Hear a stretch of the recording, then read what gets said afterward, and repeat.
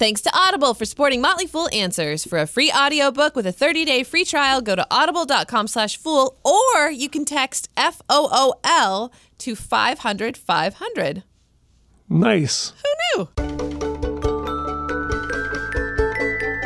And we're back. Hello, listeners. It's 2018, and this is Motley Fool Answers. I'm Allison Southwick, and I'm joined, as always, by Robert Brokamp, personal finance expert here at the Motley Fool. Hello, bro. Happy New Year to you, Allison. Let's all shake off that holiday hangover and look at the mess we made and the stuff we bought. Ugh. With the gift-giving season just behind us, we thought this might be a great time to talk about organization and how to deal with hoarding, whether it's you or your loved one. We'll also answer your question about how to estimate your expenses in retirement. All that and more on this week's episode of Motley Fool Answers. It's time for Answers. And today's question comes across the Twitters. By the way, we are on Twitter at Answers Podcast. This comes from Elliot. Elliot writes, I realize it's largely dependent on lifestyle, but is there any good way to estimate how much money I'll spend per year in retirement, considering things like inflation, high healthcare costs, and different income tax? It seems a bit complex. It is complex, Elliot, and you're right that it is dependent on your situation. But let's take a look at, generally speaking, how spending changes throughout our lifetime, thanks to the Consumer Expenditure Survey from the U.S. Bureau of Statistics. Exciting My stuff. favorite bureau. Of all the bureaus, it is your favorite. So for folks, and this is as of 2013, so for folks in the age group of 25 to 34, on average, they spend about $48,000 a year. From there, expenditures go up and peak for those who are in the 45 to 54 age group. On average, they spend $60,500 a year. But then it goes down. So people in the first decade of retirement, that's 65 to 74 age group, they're spending about $46,700. So basically back to where you were when you were 25 to 34. So Elliot, depending on your age, I would say if you are younger in your career, you're probably at about the same spending level that you will be when you retire. For people who are in those peak earning and spending years, late 40s, early 50s, I think you can assume that you will spend about 80% of what you are currently spending in retirement. That's a rule of thumb. Once you are within a decade of retirement, and certainly within 5 years, it makes sense to actually pull up some sort of a calculator or spreadsheet and really honestly look at your expenses today and how they will change in your retirement. And all you have to do is search on the internet for something like retirement expense worksheet or calculator, and you'll find plenty. The big changes will probably be A, will you still be paying a mortgage in retirement? Because if you've paid off your mortgage before you retire, that's a big expense that goes away. Savings. Right now, ideally, you're contributing to your IRAs and 401ks. That's an expense that'll go away. Number of people in your household. Right now, you might have kids in your household and you're feeding them, ideally, clothing them, saving for college. That's stuff that will go away. And taxes for most people in retirement go down significantly. You're no longer paying Social Security and Medicare taxes. You've probably generally people drop at least a tax bracket once they go into retirement. On the other hand, of course, some expenses will go up. You might buy that RV, you might go on trips. Healthcare is a big one, and you point that out, Elliot, in your tweet, because you might be in an employer that covers all your expenses and that your out-of-pocket healthcare costs are not very high. Once you retire, then you're responsible for those with the help of Medicare. On the flip side, you might be self-employed and paying a lot of money for healthcare. Once you go on Medicare, you'll actually be sort of saving money. So that's why you really have to work that out for your own situation once you get within 5 to 10 years of retirement. Thanks to Audible for supporting Motley Fool Answers. For our audience, Audible is offering a free audiobook with a 30-day free trial. When you're all caught up on your podcasts, like Motley Fool Answers, Audible's selection of audiobooks is unmatched anywhere. If you want it, Audible has it. Hey, Rick, do you have a recommendation for our listeners? My kids have really enjoyed the audio version of the book Wonder, which was recently made into a movie with Julia Roberts. Julia Roberts and Owen Wilson. Yes. Really great story about a kid in school and dealing with adversity. I won't talk too much about it, but it's a really wonderful story. And the audio version is particularly good. So go Audible. Yay. Since this whole episode is about decluttering, I'm going to recommend, of course, Marie Kondo's book about the life-changing magic of tidying up. Have you read it or listened to it? I don't believe I have. Well, it's going to change the way you fold your clothes. I guarantee you cannot read this book without changing how you put your clothes in a drawer. That's for sure. Bro, how about you? I will recommend Michael Lewis's book that came out a year ago called The Undoing Project, A Friendship That Changed Our Minds. It was the book about Amos Tversky and Danny Kahneman, who were basically the pioneers of behavioral finance. All right, so if any of those sound good to you can get a free audiobook with a 30-day free trial at audible.com/fool, or you can text FOOL to 500-500. That's audible.com/FOOL, or text FOOL to 500-500. I ended up with too much stuff. No matter what it cost me, I couldn't get enough. Got to put it all behind me. Got to give it all up. I ended up with too much stuff. As Tyler Durden of Fight Club fame once... Oh, nuts. I wasn't supposed to talk about that. Well, whatever. He once said, the things you own end up owning you. And today, with the help of Matt Paxton, extreme cleaning expert, you may remember him from the A&E show Hoarders. I do remember him. I loved that show. We're going to talk about stuff and how you can help yourself and your loved ones let go of the things that are getting in the way of a good life. So, Matt actually came by Fool HQ and was interviewed by Michael Douglas. He's the deputy editor for Fool.com. So let's just eavesdrop on their conversation, shall we? Let's do it. Why do we care so much about stuff in your professional opinion? This is my professional opinion. Hoarding is about finding happiness in stuff, happiness and self-worth. I think we get lost in work. We get lost in other parts of our lives. It's no different than being a gambling addict. I was a gambler. That's where I lost my life, was gambling. I lost everything gambling. So I looked for my happiness and my self-worth in gambling. Could have been drugs, could have been alcohol. With our hoarders, it happens to be stuff. I think we live in a pocket of time. We're coming out of it. The millennials don't seem to care as much about stuff, which is kind of cool. But if you were, I'm 42. I think really like 60 to 42, it was, it's what we cared about. It's what gave us our status. It's what gave us self-worth. I think you are seeing the next generation, service is a little more value. Like service is what they do. Volunteering is what they're doing. I dare you to start a business now that doesn't have a service mentality where you're giving stuff away. You won't succeed. Right? So I think we're seeing that switch. But at the end of the day, we had a bubble of 30 to 50 years where America was all about consumerism. Show me what you... think of the car industry is a great example. It got bigger and bigger. Cadillac got bigger, and now it's this tiny little sedan. And by the way, Cadillac will be a brand that's gone in 10 years. Saturn was a great example. It was cheap, and then now Saturn died. Yeah. Because we wanted big. Once the internet boom hit, we wanted bigger, better. Tesla's amazing now. Something will beat Tesla in 20 years. Probably a rocket ship, or something else. But everything that's cool right now is cyclical. It will change. I knew that on Hoarders. I knew that it was really hot. When on the Tonight Show, I'm like, this is insane that that I am on the Tonight Show. This is going to be over in a year. I should have been able to enjoy that night. And all I was thinking was, this is going to be over next month. This is all going to crash, and how am I going to pay my bills? Because I was just trying to think, what's next? You mentioned, it seems to be a lot of folks who are parents to a lot of the people in the audience here. Certainly my folks keep a lot of stuff. I don't know if you classify them as hoarders or just people who are a little bit cluttered. It's kind of hard to figure out where that line is. But how do you start those conversations with a parent who has too much stuff?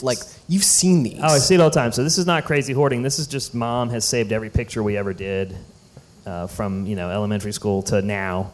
She's got every ribbon I won in high school, stuff that Debate doesn't trophies. matter. Yeah, stuff that doesn't matter to you and I, but it really matters to our mom. Mm-hmm. What's really going on there is that's when they were happiest. They were growing their family was at home, they were full, it was awesome. They felt really good. Now you guys move on, you get a job, you do everything they wanted you to do, but they've got this empty castle, and they're sad, and that's why they keep bringing other stuff in. My mom she had more pictures framed than she had space for in her entire house because she was trying to relive those 20 years that did exist. I think it's really important to say to Grandma, hey, chill out on this stuff. We want time. I really have been making a big push from switching from stuff to time. Get out there, spend time with, if it's I've got young kids, so now it's Grandma versus, it's not my mom anymore, it's their grandma. And so we're like, chill out on the Christmas gifts. We don't need any of this stuff. Let's go do something fun. And so we push really, really, really on time, not stuff. How do you start that conversation? You just be brutally honest. That is a style that's worked for me in everything that I do. I'm brutally honest. Sometimes it's misunderstood as rude. I don't feel it that way. I feel like it's brutally honest. And I just say, hey, Mom, you got way too much stuff. We don't need 1,000 coat hangers. How about 6? Now, Mom, well, yeah. And as she gets upset, she's, no, those are my coat hangers, blah, blah, blah. She's my mom. It's actually happened to my mom. I was cleaning out her attic. And turns out those were my stepdad's coat hangers. Those are the ones that he had where he hung all of his clothes on. And it had taken my mom 5 years just to get rid of his clothes after he died. So for her, it was the last thing she had of his. So once I got to that conversation, I found out, oh, this isn't coat hangers. She misses my stepdad. I had to then turn around and take my own lesson and be like, okay, I need to go spend time with my mom. Just because I have kids and a fancy job doesn't mean I need to ignore my mom. And so I often will start that conversation after, like, we go bowling or we go get ice cream or we go do something cool as a family. Again, then we start to say, hey, do we really need all this stuff? Let's start to pare this down. Don't do the conversation like, hey, Mom, you're going to leave this with me to deal with after you die? That's often a really bad way I've heard it said. I could see that. Yeah. Telling your mom she's going to die is not the best way to start that conversation. Although it's true, you don't need to say that. Speaking of which, yeah, you're all wondering where this is going. So a lot of your work at Legacy Navigators is based around estate cleanup. How do people start preparing for the inevitability of parents, grandparents, close loved ones dying and sort of getting their, let's say, material and emotional affairs in order? Yeah, we're at the beginning of a 30-year bubble of a lot of people dying. We talk about the aging population of the boomers, but we don't talk about is their parents are dying and then they're going to die over the next 30 years.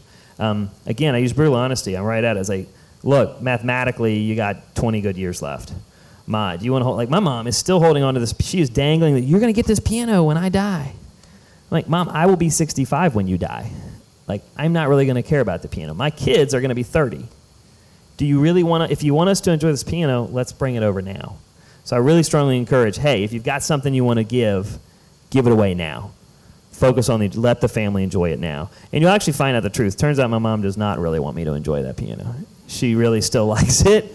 She feels like it's the one thing that controls me and makes me come back, right? And so we talked about it. It's like, Mom, I still love you. I'm not going anywhere. I'm not moving to Colorado if I don't get this piano, right? And so what it turned out is now I bring the kids over to play the piano once a week. That's what she wanted. Just get right at it. Hey, Mom, if you want me to have that thing, let's give it to me. But getting right at it, talking about it, and putting a plan in place. I mean, I think financial management is a great transition there. We talk a lot about, okay, great. Like a lot of houses we go into, people don't have wills, they don't have anything. And so the kids don't even know like what they're receiving. I wouldn't talk about it when you're in a fight with your parents, but when things are good after vacation, like, hey, heads up, we need to start planning. We need to talk about finances. We need to talk about where Mom and Dad are going to go if one of you pass, and do you even have a will? That's actually a great starter. Mom, do you guys even have a will? I don't care if I'm in it. I just need to know, do you have it? And by the way, are you planning on, I hope you're going to, what I start with, I hope you're going to spend all your money. Like, I hope you spend everything before you die. Like, I don't want any of it. But let's plan that out. Let's make sure it's not like next month you're out of money. And so I think it's an okay conversation. Obviously, being in this room, finances is something we can talk about. I go right at it and talk about it before I talk. It's easier to talk about finances than, hey, Dad's probably going to die before you do.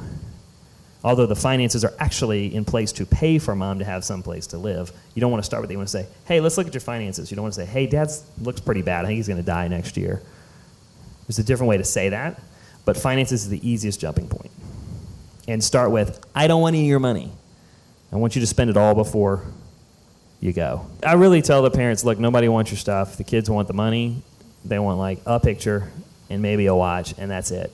And so I often tell parents, say, hey, you know what? Your kids are just going to pay me with your money to clean all this up when you die. They're like, what? I'm like, yeah, your kids don't want this stuff. They're going to fight over a few things. It's going to create an argument, and then they're going to pay me with your money to get rid of all this. Or we could do it now. Your choice. Now, what did I do there? I gave them a choice. I didn't say, Mom, you have to do this. Because also, this is a big issue in the communication side of this. As people age, they're losing control of more and more and more and more. And this generation had control of everything. They ruled the world. I mean, from the oldest, over 85, they went to the war and came back and created our country, to the youngest boomers, they inherited all that money, and they kind of had a really good life. And you're going to see that as they lose their control, they get really, really upset. So anything you phrase to them needs to be in, hey, you can do this, or you can do this. Now, you can weight it to the way you want it to go. With my kids, I do this. Hey, buddy, you can stay up and watch the movie if you eat your vegetables, or you can go straight to bed. Your choice. Now, that's a dumbed-down version of that. But give your parents, give your grandparents options. They need to be in control. Let's say that the pre-planning hasn't happened. You know, I mean, a lot of pre-planning never happens. Right. The pre-planning hasn't happened, and and folks are kind of coming into this tough conversation with siblings. You know, mom and dad have both just died. There's a ton of stuff. There's no will. How can people navigate those conversations better? Yeah, if mom and dad have both just died, and you and your brothers and sisters are sitting there, first I say is don't have that conversation the week of the funeral if you don't have to. That is like the highest emotions possible. And you think you're talking about a saucer, and you end up saying that, you know, you're mad at your sister because she stole your boyfriend in 5th grade, right? I mean, like, I see these crazy, just idiotic conversations that have nothing to do with the items. It's just the items are an outlet for the anger. So I actually tell families to go bowling. This sounds silly. One of our guys, Jamar, this guy that works for us, a field services guy, and he said, man, I dare you to not have fun bowling. It's like, what? He goes, you can't not have fun. It's awesome. He goes, so these people are fighting. We should take them bowling. I was like, it's not a horrible idea. Right? Go have fun. Go celebrate. Tell the stories. And then come back and deal with the stuff. We're old school. We pull popsicle sticks. Everybody, independent person holds popsicle sticks. Someone draws the longest one. The longest one starts. And then it goes down by size. And then it rotates around. There's a lot of new technology. The website, a really cool piece of software called Fair Split. It uses like almost like a bidding. You can bid against your family members for certain items. That gets really technologically advanced. I'm just saying, straight up, independent, pull straws, and then you just go in a row. And you're never going to be totally happy. Your parents just died. It's not about the stuff. It's really about the emotions. It's easier, a lot of our clients, one family dies. And so mom is still alive, or dad is, and that makes our job a lot easier because then our job is we have to sell everything to get as much money possible for mom to live on. That makes it a lot easier. That's something I'm sure the kids can usually get behind, too. Yeah, the kids are like, oh my God, I don't want to pay for mom's nursing. Do you know how much nursing homes cost? They're like, sell it all. Go for it. And that makes it really easy. We had a question beforehand, and I'm just going to quote it. All right. I'm a collector of things and an impulse buyer who feels weirdly attached to most things in my home. Now my home is full of stuff. How do I even begin to prioritize what stays and what goes? How do I set meaningful short-term goals towards an overall cleaner life? I think first ask yourself, is this stuff harming you, putting a roadblock into a future life? Like, do you not have friends over because of it? Do you not have a partner because of it? If so, if you have so much stuff in your house that you physically don't have room for families and friends, then yeah, it's an issue. Is it hoarding? I don't really care. The label doesn't matter. If it's harming your life, if it's holding your life back, it is an issue. I don't go for value, financial value. I go for utilitarian value, personal value. What do I like the most? It's no secret, I despise cats and Beanie Babies. Hate them. I can't stand either of them. But if that's what you dig, if you like cat Beanie Babies, whatever. I mean, like, if that's what you dig and it brings you happiness and it brings you joy, and you can do it in a small space where you have a place for your friends to come and share it with you, awesome. If you've just got a whole box, a whole room, I mean, this is because I go to a lot of houses, they have whole rooms. Those are all my Beanie Babies. They're my favorite things in the world. Great, they're boxed up in a room that nobody sees. Yeah, but they're my favorite. Yeah, but you're not getting any joy out of them. Exactly, there's no joy in them. So that's where I challenge you, is just the things that bring you the most joy, show them. Get them out of the boxes, get them up for people to see. And then make sure you invite people over to see them. If it's in a box, you really don't care about it. I don't put my wife in a box. Say, you guys would love my wife. She's the greatest. She's amazing. You can't see her. I've got her hidden away. It sounds such a dumb example. But at the end of the day, you've got to show what you love and share it with the world. So it's sort of almost a matter of prioritization there, right? Then. Yeah. And by the way, you don't have unlimited space for unlimited joy. You only have X amount of space. So bring joy in the space. I mean, I always say this all the time, like, it's not my place to tell you what's valuable, what's not. That's up to you individually. Right? But you only have space, like if it's chicken, you love chickens, great. You only got space for 20 chickens. Like, that's it. So my job is to explain the spatial limits. And I think where that's happened is our parents didn't have credit. It didn't really exist. They had cash. And so they were taught cash management. They were taught actual like spatial management because, I have to work really hard and save money to buy the one item I want. We don't have to do that. We don't even have to go get it. We can just go on Amazon Prime, buy it on a credit card, it shows up in 20 minutes.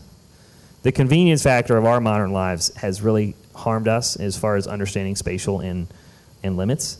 And so I would really just say, like, just because you want it doesn't mean you need it or have space for it. I mean, get really focused on, okay, I have 6 shelves on my bookshelf. Well, that's what I can fill. That's what I have space for. If I don't, then I need to sell it. What are the rules? How do I get there? 2 main rules. Equal in, equal out. If you buy something new, get rid of something old. People look at me like I'm crazy. You buy a new pair of jeans, get rid of those size 28 that don't fit anymore. You're a size 36. 28s probably aren't going to fit. Right? My whole closet's that way. So that's equal in, equal out. If I buy something new, tennis shoes are a tough one. I got a brand new pair of shoes. Do I get rid of an old pair of shoes that I wore in high school or college? I could, but I wore those to my favorite track meet. I loved them. They were great. You don't need it. Equal in, it's a firm rule. Equal in, equal out. And then I do a 10-minute sweep every night. Whoever wrote that one, I love this one. 10-minute sweep. I clean every night from 7:50 to 8. When I hear the final Jeopardy, I start winding down. All right? Clean if you look at your house as a whole big project, it's too overwhelming. Because it might have taken you 15 years or 10 years to fill it up. You can't clean it in a night. You can't clean it in a day. So I do a 1 foot by 1 foot area or a 2 foot by 2 foot area. And every night I do 10 minutes. And that's it. And within a month, 2 months, your house will be where you want it. But if you try to tackle it right away, it's too big. With all that in mind, any ideas for how to make space more effective? Those really cheap shoehorn hanging bags that you get at Target for like $12, the ones that are clear plastic, they're awesome. They're really, really awesome. You can hang them on the back of a door.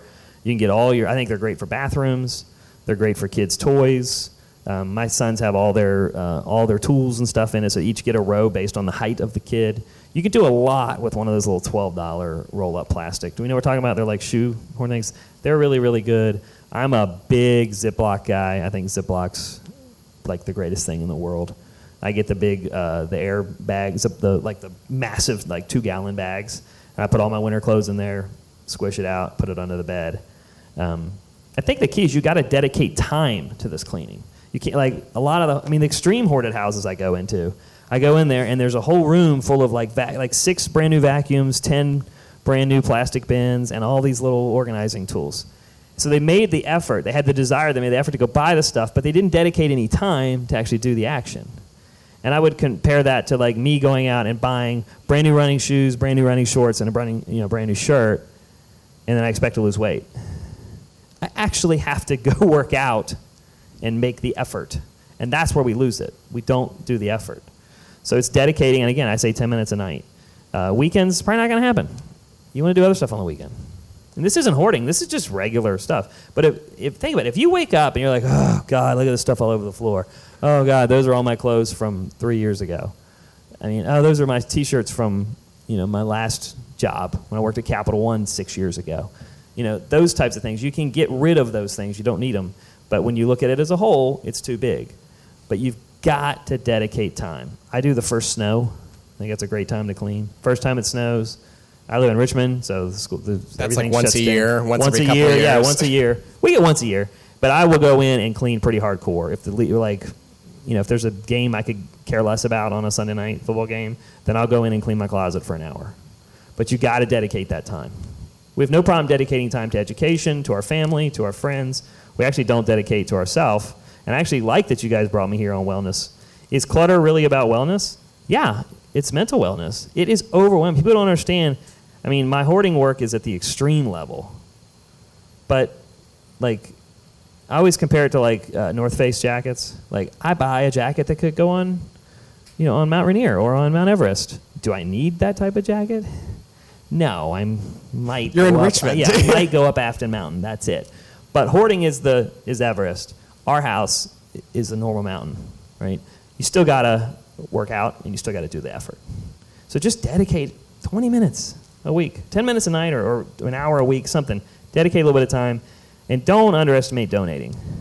Donate. And donate somewhere that actually matters. I'm not big on Goodwill. I'm not big on Salvation Army. I go to we call it immediate use. I mean, Goodwill is actually the 8th largest retailer in the country. People don't realize that. And that's where majority of my hoarders buy. I go to Catholic Charities or battered women's shelters, places, immigrant donation centers, places where these people just got here and they got nothing. They'll really appreciate what you have. And that has nothing to do about the money. People who are on Hoarders who sort of stop hoarding, how long does that last? Great question. How long does it stick? With my method from Legacy Navigator, the method I've created, with therapy, we have a 60% success rate. With therapy. Without therapy, you might want to guess how low that number is. Not even that, it's 0. It will happen again without therapy. If you got a buddy that's an alcoholic and all you do is just take away his beer, have you done anything to help him? He's going to be angry. He's going to do what? Go buy more beer. You have to treat the cause. And the cause is some kind of tragedy, something bad happened to them somewhere in life. You don't just wake up one day I want to start hoarding at a really excessive level.